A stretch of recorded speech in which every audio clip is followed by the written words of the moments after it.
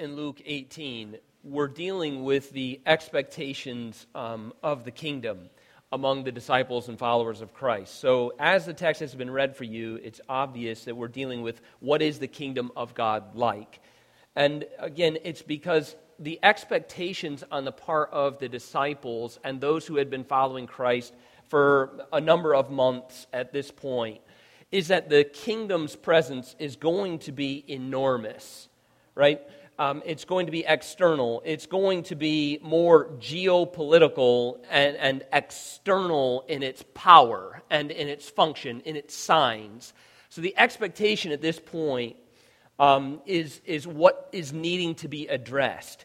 Remember, in the overall scope of Luke's gospel, we're only a few weeks, basically, away from the crucifixion event. So time is narrowing toward the events at Jerusalem. And the question on the mind of the disciples, and again, I don't know how many particularly are here that he is addressing in verse 18. We just don't have access to know how large is the crowd. It certainly has probably dwindled from the multi-thousands we had back in chapter 12 at one point. It's probably dwindled down. I don't know that it's specific to only the 12 at this point, but there is a smaller group here, and there's an enormous expectation on their part for this glorious external presence of the power and majesty of the kingdom of God. So as the episodes keep moving and we move toward Jerusalem, there's a rising tension, right, between the disciples of what they're experiencing and expecting from the very beginning of Old Testament history to what they're witnessing and seeing right here in the ministry of Jesus. There's this rising tension, and the question that is on their minds is, where is the presence of the kingdom? Where is it? Now, we don't have evidence that they verbalized it, and that's significant also. Remember, at this point in chapter 11, Jesus has already instructed these men and disciples to pray what? Your kingdom come. How should we pray? Teach us to pray. Okay, I'll teach you to pray. Pray like this. Thy Father in heaven, hallowed be thy name. So we exalt God, Father, and pray, petition, thy kingdom come. Right, so where is the kingdom? Is the question on the mind of the disciples. In fact, from a branding perspective, at this point in time, Jesus is doing everything opposite of building and gathering and expanding. He's not building great brand loyalty at this point. He's dividing. He's driving people in a direction opposite of a man seeking to build a movement. Where's the brand loyalty? Where's the expectation? Where's the manifestation of the power and presence of the kingdom of God? Where is it? Again, from a disciple's perspective, we've left everything and we're following you right into the kingdom. But Jesus, if you're looking to build a movement and gain some loyal citizenry, we're not exactly on pace. Where is the power and the presence of the kingdom?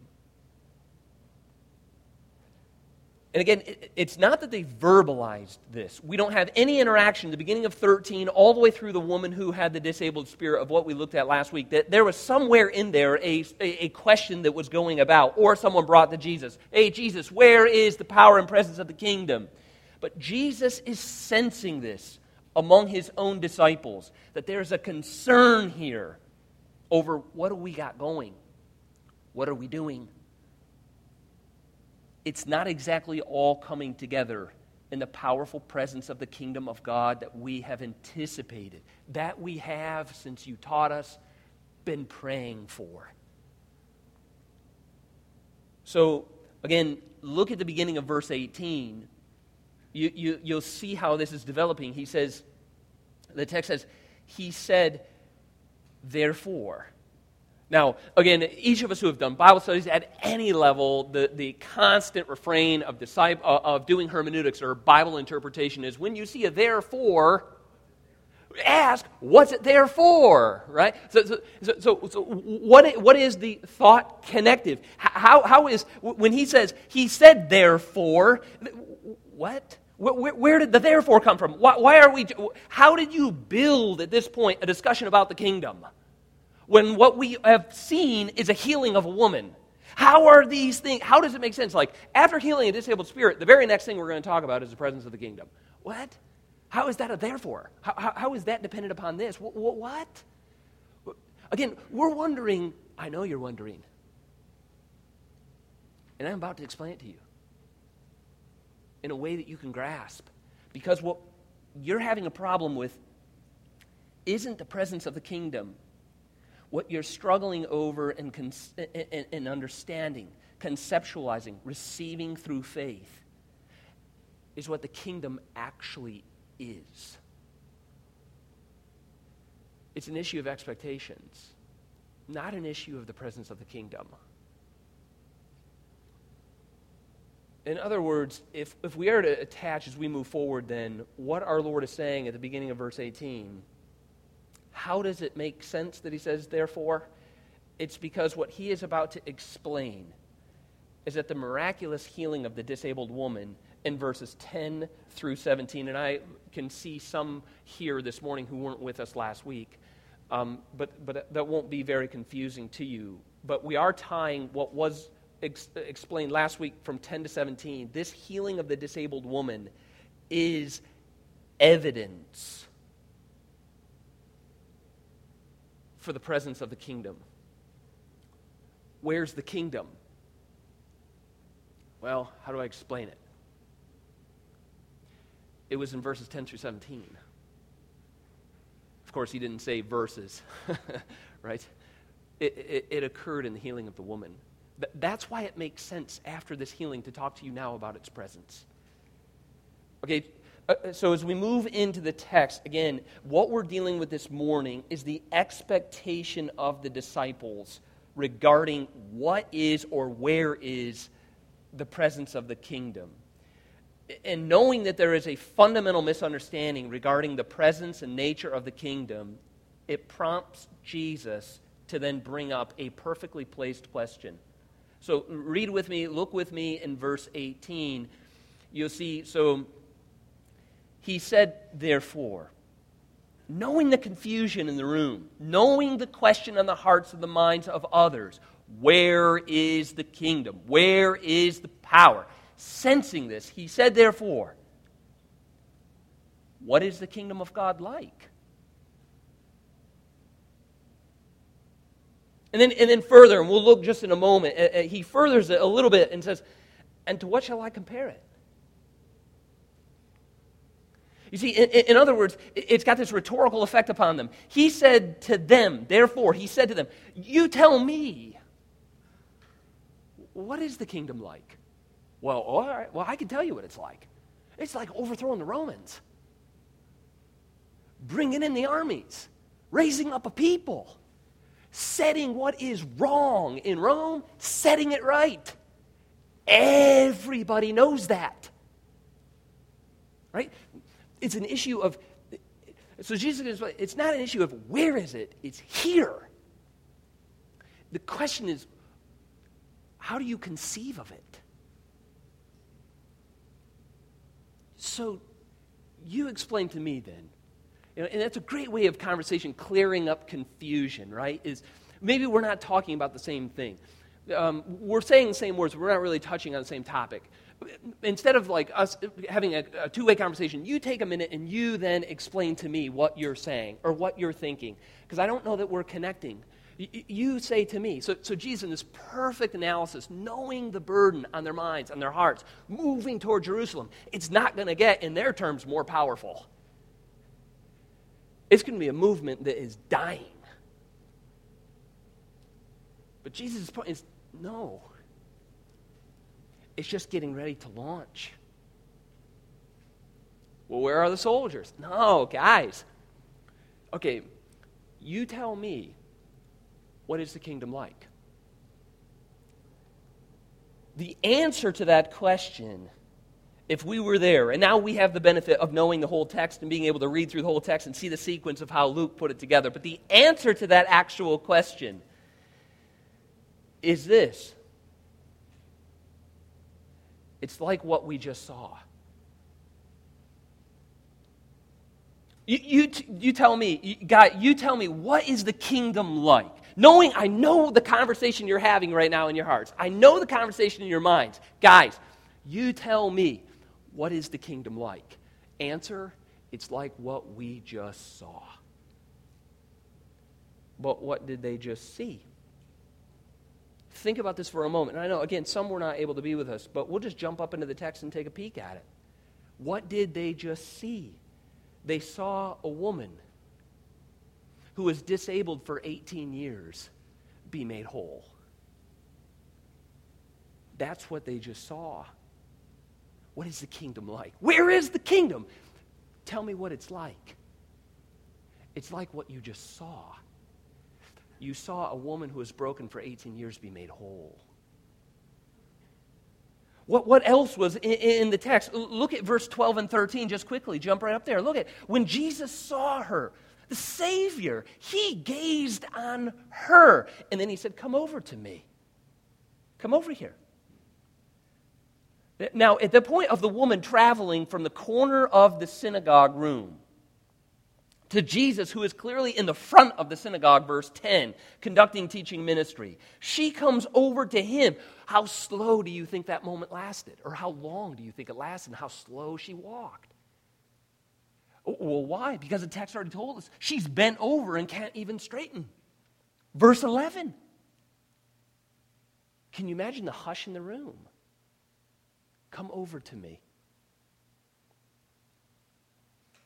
And then when he saw her, he said to her, woman, you are free from your disability. What is the kingdom like, guys? It's like what you just saw. You saw a woman who was broken, diseased for over 18 years, and she was made whole. Spiritually, you saw a dynamic that was nourishing to her. What is the kingdom like? It's like, soldiers. No, wait. Maybe it's not a problem with the presence of the kingdom. It's a problem with your expectations. She was spiritually nourished. That's a mark of the kingdom. That's a part of its presence. How did we see that she was spiritually nourished? Look at the text in verse 13. And he laid his hands on her, not just physically healing her, but he spiritually lifted her burden and nourished her. Immediately she was made straight, physical healing, spiritual nourishment. She glorified God in response. He said to them, therefore, what do you think the kingdom of God is like? It is like a woman who is disabled being set free and physically made whole. It is a woman who is burdened and set about by spiritual hardship. She is brought to spiritual nourishment. And then again, look at how she is set free from her spiritual oppression. Verse 16. There is a satanic influence, and the Son of God banished it from this woman's life. Verse 16. Ought not this woman, a daughter of Abraham, who Satan bound for 18 years. Again, a daughter of Abraham, spiritually oppressed. Look at the terminology in the text. She was bound, and now she is loosed. Where's the kingdom? Guys, you tell me what you think it's even like. What more could you ask for? What more could we, as an audience, as Christians, reading the text, what more could we see here? And what more could we long for than the concept and the truth and the reality of the kingdom to be a place where wholeness eliminates brokenness?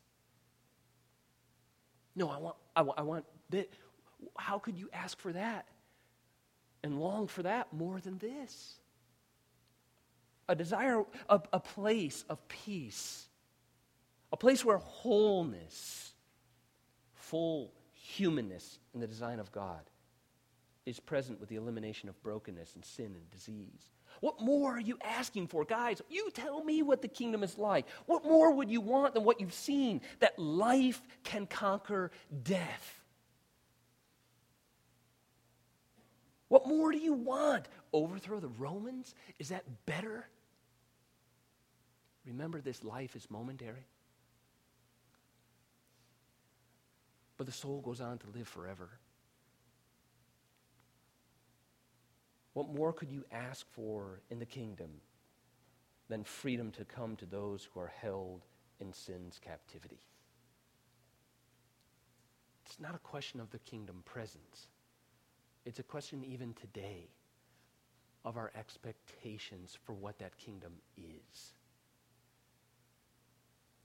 You see, the miraculous healing of the woman is evidence. It's a body of evidence to display that no matter what the human or spiritual oppression arrayed against the kingdom is. In the first century, in 1800 BC, back with Abraham, or all the way in the 21st century, and as the earth continues to move, this text is a body of evidence that grows to express that no matter what human or spiritual oppression arrayed against the kingdom is, no matter what it is, the kingdom of God will assuredly triumph.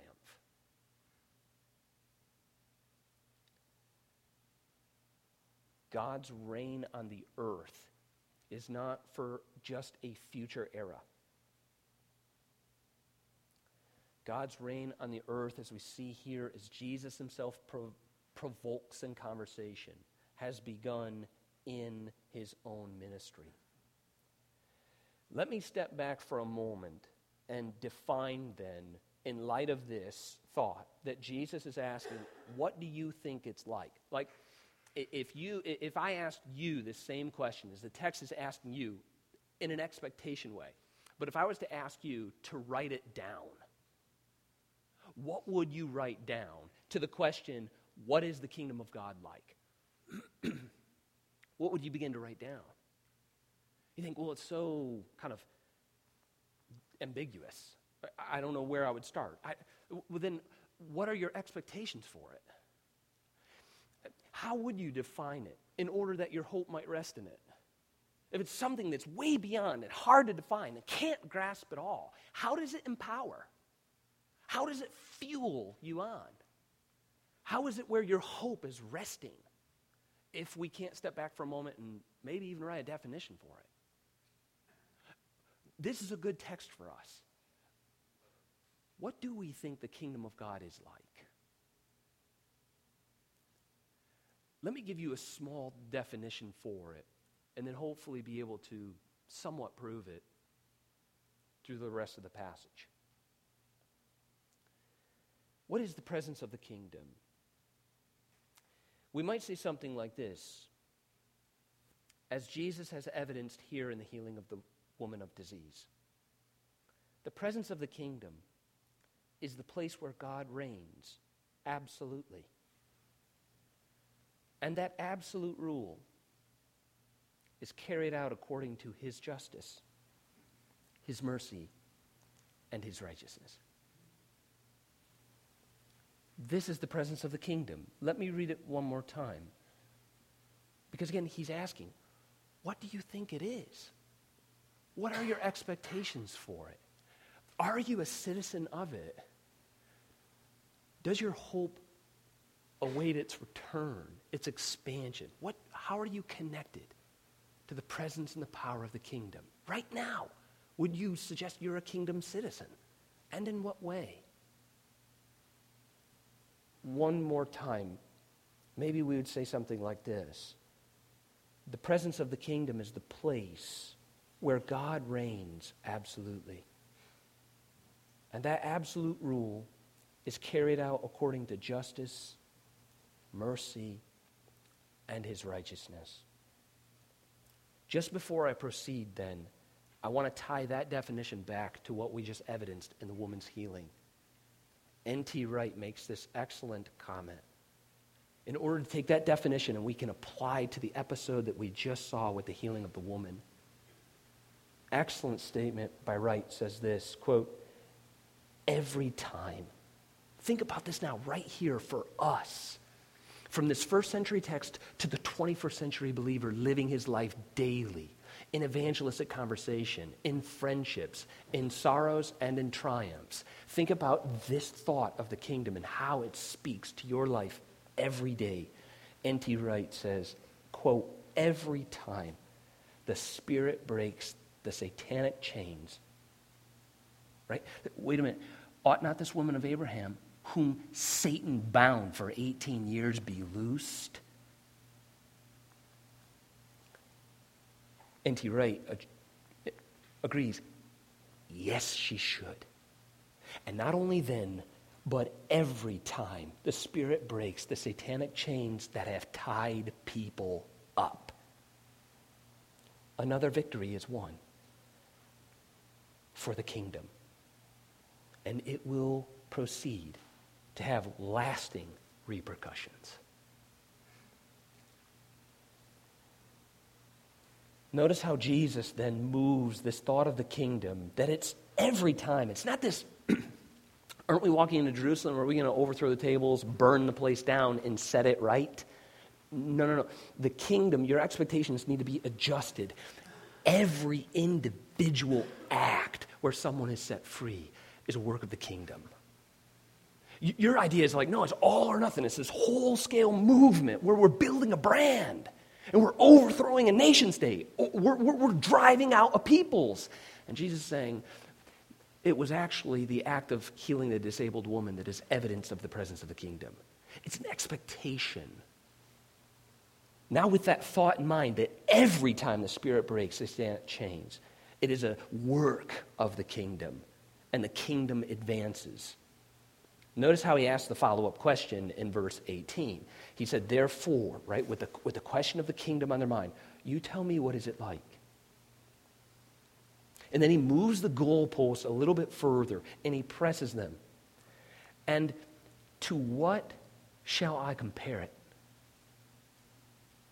What's it like? What kind of simile or what kind of parable, what kind of instruction we say, the kingdom of what I've expressed to you and what you've seen in this woman is like this. This is how it actually works. What do you think it is? It is the reign of God, absolutely. What do you think it works like? How do you think the absolute work of God goes forward? Only on a grand scale of overthrowing everybody that's evil. No. It's a little bit different than that. The healing episode of the woman is case in point. She is not some individual act that's off the radar in some sort of random healing. What Jesus did in healing the woman of disease is part and parcel of the work of the kingdom as a whole. But Jesus pushes it a little bit further to express not only is it individual, but the individual works of the kingdom will continue to expand to where they are even global throughout all the earth. Again, the question is, what shall I compare it, or how should I explain its influence?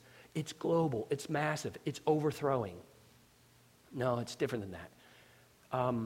How should I explain the influence? To what should I compare it? I know. It's like a grain of mustard seed.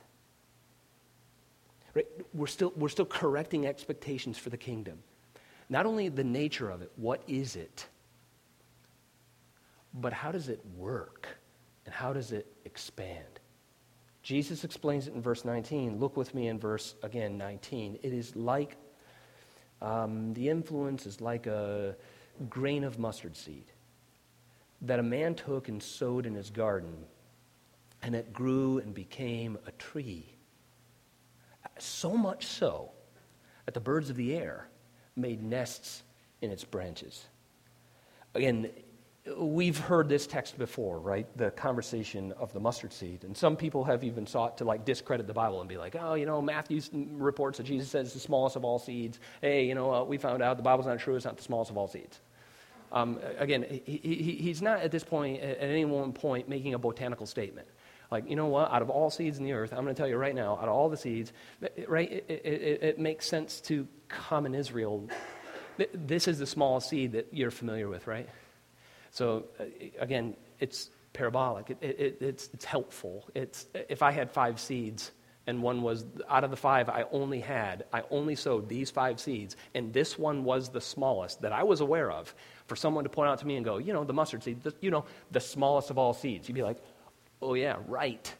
And I'd be like, well, we're not sure of that. We don't know where all the seeds are. And we don't. That's a weird question to ask in the text to kind of debunk the science of the Bible or whatever it is. The point here is the kingdom. What's it like and how does it grow? How does it expand? I will say, however, on the note of how small a mustard seed actually is, I did look into it for a moment. Basically, from what I saw, it is 1 millimeter, essentially roughly 1 millimeter, which, again, for whatever reason, America didn't go with the metric system. We have no idea. But none of us know it, except maybe a few of you do. I don't know. But so if we were to be like, what does that even mean? 1 millimeter at this point, we'd grasp that it is smaller than the tip of a sharpened pencil. Right? Okay, great. So we're all settled. It's a small seed, is the point. And it is very small. Now consider how the kingdom, what is it? It's the authority and rule of God. Absolutely. That's what it is in its nature. How does it work? Or to what should I explain its expanse or its influence? Because you're under the impression that the expanse and the influence is this. And I'm helping you grasp it's not expanding that way. It expands more like a mustard seed. What is the work of the kingdom like a mustard seed? Consider that a mustard seed simply, as you know, this is common sense, right? It gets planted. It begins a process of germination. It sprouts at some point. In other words, it perseveres in difficulty, right? It gets planted. Someone has to care for it and cultivate it. It does germinate. It undergoes an actual difficult process. It does sprout. It pushes through the soil.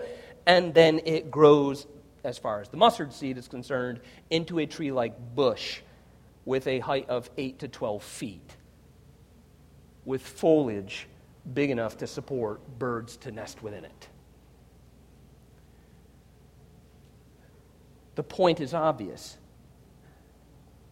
The sowing of the mustard seed, if you were just to take the seed and plant it into the soil, your expectations would not be without experience that you're going to see a 12-foot bush with leaves in a matter of months.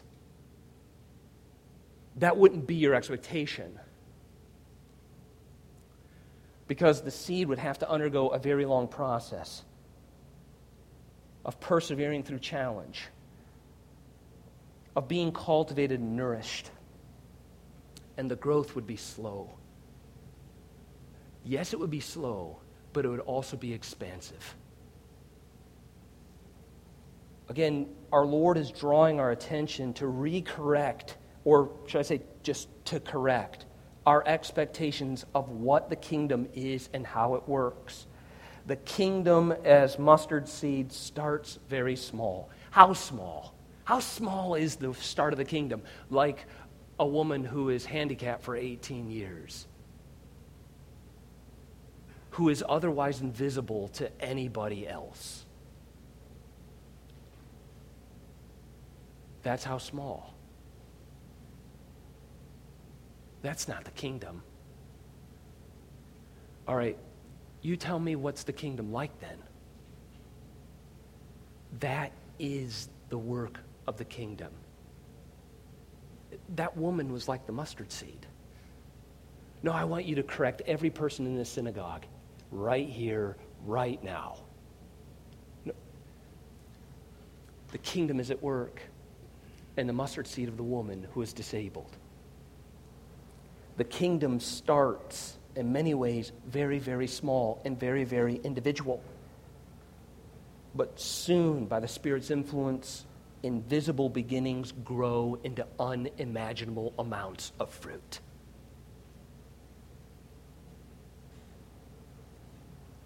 Look at the second example that is pretty straightforward as well. When we move from what's it like, and again, he's driving home the point. Why? Why doesn't he just end with the mustard seed? Because he has to drive this home to correct our expectations.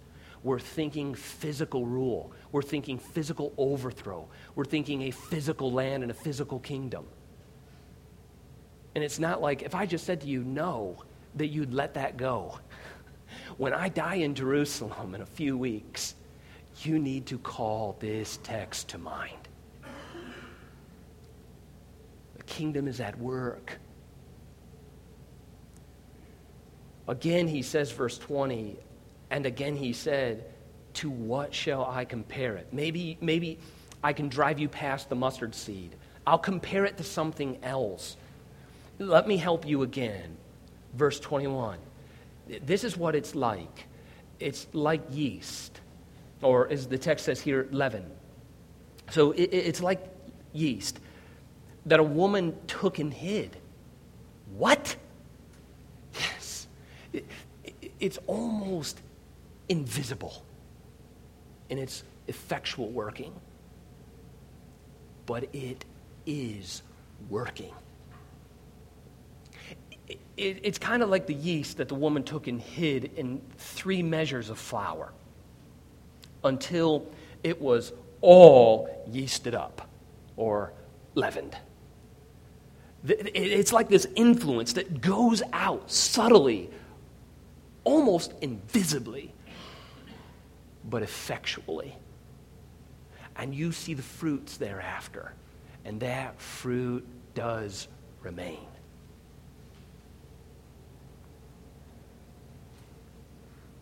One kitchen magazine to drive your attention to the yeast. Some of you might bake bread. I know Adri does for us, but I don't talk to her a lot about it. But a kitchen magazine, I do know enough to, like, if you have too much yeast, it's going to be a monster in your kitchen. If you don't have enough, you don't have bread. So I get the basic idea. There's dynamics at work in the yeast and in the bread. Where I turn to a kitchen magazine. It says this, quote, baking with yeast, or as we see here in the text, it is like leaven that a woman took and hid. She did this in a sense in an invisible manner. But then when you come back, you find out it all worked. It grew into its intended purpose. Baking with yeast is a combination. Think about the text now in light of the kingdom. Baking with yeast is a combination of art, science, and a bit of magic. Right? It really makes you want to go bake bread. Be a baker. You know, it draws you in. Wow, is it really all that? Maybe. But the exhortation to the baker, stay flexible. Stay learning.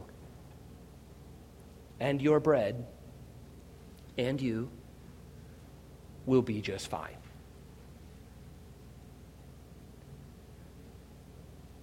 Think about it in terms of the kingdom.